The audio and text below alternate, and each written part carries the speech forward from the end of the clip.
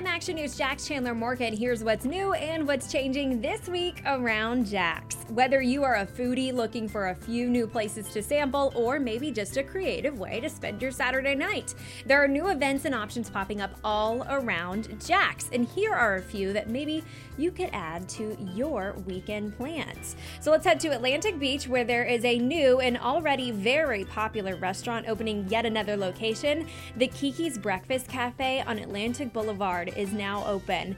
So you can check out some of their bites, and they've been posting pictures on their Facebook page, and my mouth has been watering at all of these different photos of their yummy breakfast options. So you have the banana caramel pecan French toast, which is just like layered in bananas.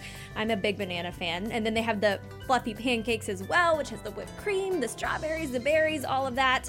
You can get breakfast, lunch, and brunch here, along with enjoying some cocktails.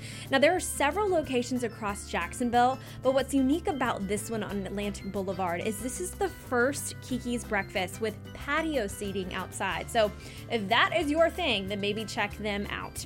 All right, in the San Pablo area of Beach Boulevard, there is a new keto-friendly restaurant I've seen that you can add to your list. So Pangea Keto is right in front of the Planet Fitness on Beach Boulevard, if you're familiar with that intersection where San Pablo and Beach meet.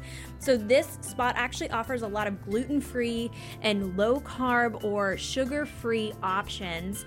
And that also includes desserts too. So they have been posting on their social media a lot of different parfaits that they have, really cool stuff. And you can also order from the restaurant's app instead of actually having to go in and order. And let's skate on over to the Community First Igloo. On Saturday, you can be a part of a night full of skating and sipping at the Sip and Skate.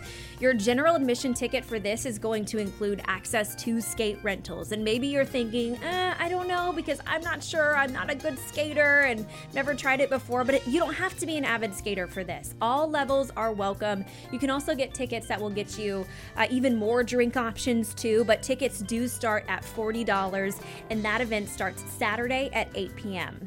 I'm Action News Jax Chandler Morgan. That's what's new and what's changing this week around Jax.